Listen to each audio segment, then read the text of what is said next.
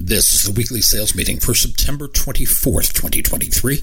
My name is Chris Fleming. You can reach me at chris@cdmediaconsulting.com or go to our website at cdmediaconsulting.com. Today's topic is why do we talk like that?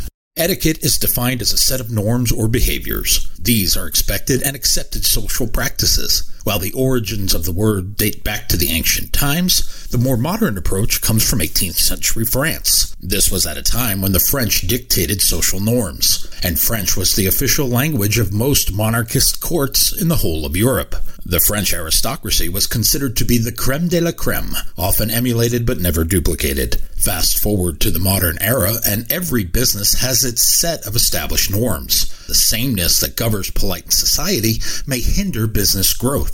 As I have often said, trying to be like everyone else gets you treated like everyone else. If you sound like every other salesperson your prospect or client will hear from today, you will have limited opportunity for success. If fortune favors the bold, why do we all strive to conform to the norms of polite society rather than seek to stand out in our field? It could be a case of repeating what we have seen others do. We see and hear others do something and think we should do it too. And it's not only happening in the world of selling. It happens in all walks of life. There is usually one innovator and 100 imitators. And the lookalikes often have no idea what or why they are fashioning themselves this way. They are thinking, Timmy does it this way, I should do it this way. Then this technique or style gets passed down or passed through the organization. Often this transference comes with a lack of understanding of the why behind the method. Understanding why something was successful might be more important than rolling out a replica and calling it good. As imitations are often like movie sequels. Because the original was great doesn't mean there should be a movie of the same name with a number 2 after it. Knowing why something worked goes a long way to making it work for the next person. That will help the next seller internalize and improvise their own method. We have found this manifests itself in the sales profession. We use throwaway phrases to contact or continue conversations with customers or prospects. We use awful methods of creating conversation. We put ourselves at a disadvantage. We do so by using non-assertive language. We do so by using vague directional asks to frame conversations. Most of it is subconscious behavior. We do it without thinking because we saw or heard somebody else do it.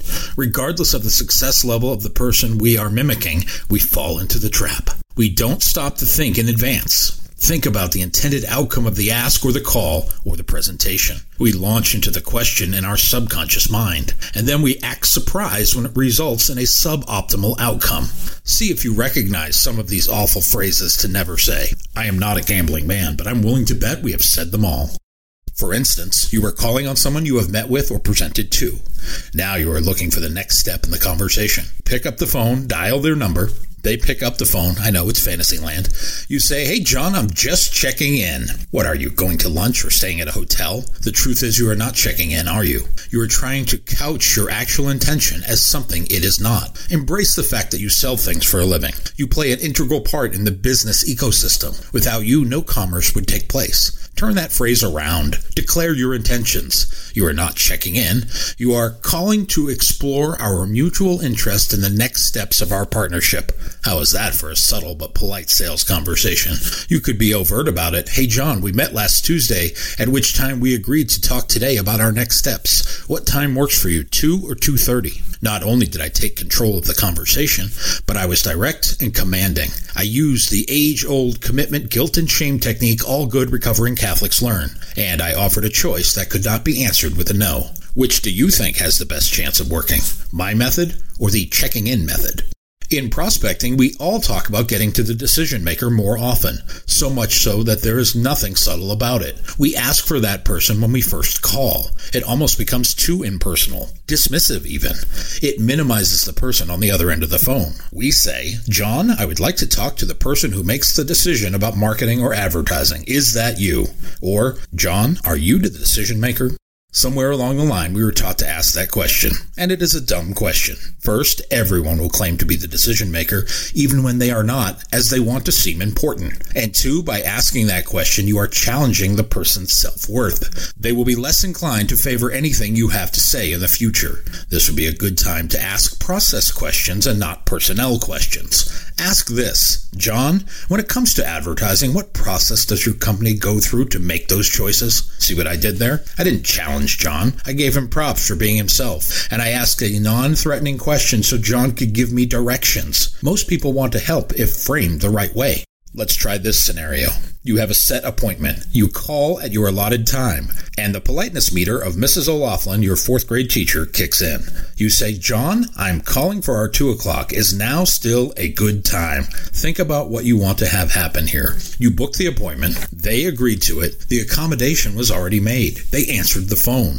By asking this permission politeness-based question, you are indicating you are not a serious person, and it would be okay if you didn't keep your meeting time for today. It is a set appointment. They answered and you kept up your end of the bargain. Proceed as normal. Turn that politeness into permission to continue. John, for our 2 o'clock appointment, I will be judicious with our time. Today we will cover X, Y, and Z. All will take less than the 15 minutes we booked today. Let's get started. Notice my method. Prove I am serious. State the agenda. Manage expectations. Don't hesitate. Get started. Prepare for your command performance. I'm sure this has happened to every one of us. You make a spectacular presentation. Buying signs happen throughout. You get to the end. You ask for the order, and the customer doesn't immediately fall over and sign the deal. An awkward silence befalls the room. Not wanting to backtrack or get up from the table, you are unsure of what to do next. You do not want to push too hard, as you think selling is like fishing. You have the prospect on the line, and you don't want to jerk too hard and scare them off or break the line. You do what you have seen others do before you. You make the mistake of speaking. And because you don't have a plan and didn't think through this scenario, you opt for a continuation. You give the customer an out by saying, I can see you're not ready to commit. How about I come back on Thursday and you can sign everything then? You see the blood go back into the face of your prospect. You're there. Your prospect is there. And both know the intended outcome of the conversation. Don't blow it by giving them an out. If they need one, let them ask for it. Try not to speak. But if you can't help yourself, reiterate the high points and the urgency factor. Talk about the opportunity cost of delay. I will say, John, this is a win for everyone. We solve X problem. It is a long-term plan. And you can stop leaving X amount of dollars on the table each week. You can do what you like, but if I were you, I'm not waiting another day to realize this growth. In the course of discovery calls, we teach people to find out the pain points. In some courses, I have even seen the phrase, what keeps you up at night? And I've thought, wow, you got into the bedroom on the first conversation. That is bold. True, we want to find out what is the source of the pain. But overtly asking in the first conversation does not build relationships. People have to trust you before they will open up their conversational rights to you. One thing is for sure, they are not kept awake by thinking about how much of whatever you are selling they are going to buy from you. I can guarantee they are not thinking about you at all late at night. So spend some time asking appropriate questions to triangulate the pain. You are a doctor. Don't go from saying hello to the prostate exam in 3.2 seconds. Find out about all the ailments first before making the diagnosis. Ask about the business process. Ask about profit and margins. Ask about competitors and opportunities. Use good discovery call techniques and the pain will come to the surface. Besides, asking the customer what keeps them up at night may give you a false positive diagnosis. They may be experts in their field, but they are all novices at marketing their business. Don't cede the expert's position to anyone else. You are the expert. Act accordingly. This one always bothered me. You make a presentation. After the ask and in the course of negotiation, the customer asks for something that is somewhat out of the ordinary.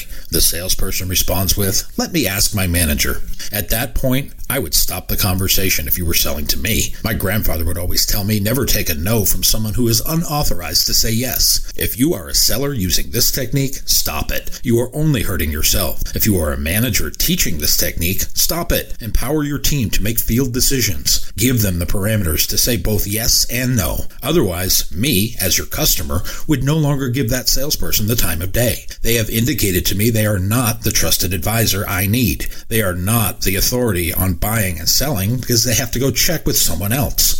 I would rather deal with the someone else than a person who is not the final authority. When I am in that situation and I do need to check with someone else, I will buy myself some breathing room. I do it by saying, I had not considered that option. Let me think about it for a couple of hours and get back with you. Never relinquish the high ground. These phrases and sales techniques are either taught or learned from live fire exercises. We did them and they didn't hurt us that much, so we keep doing them. But best if we unlearn them or discard them so they can't be a nuisance in the future.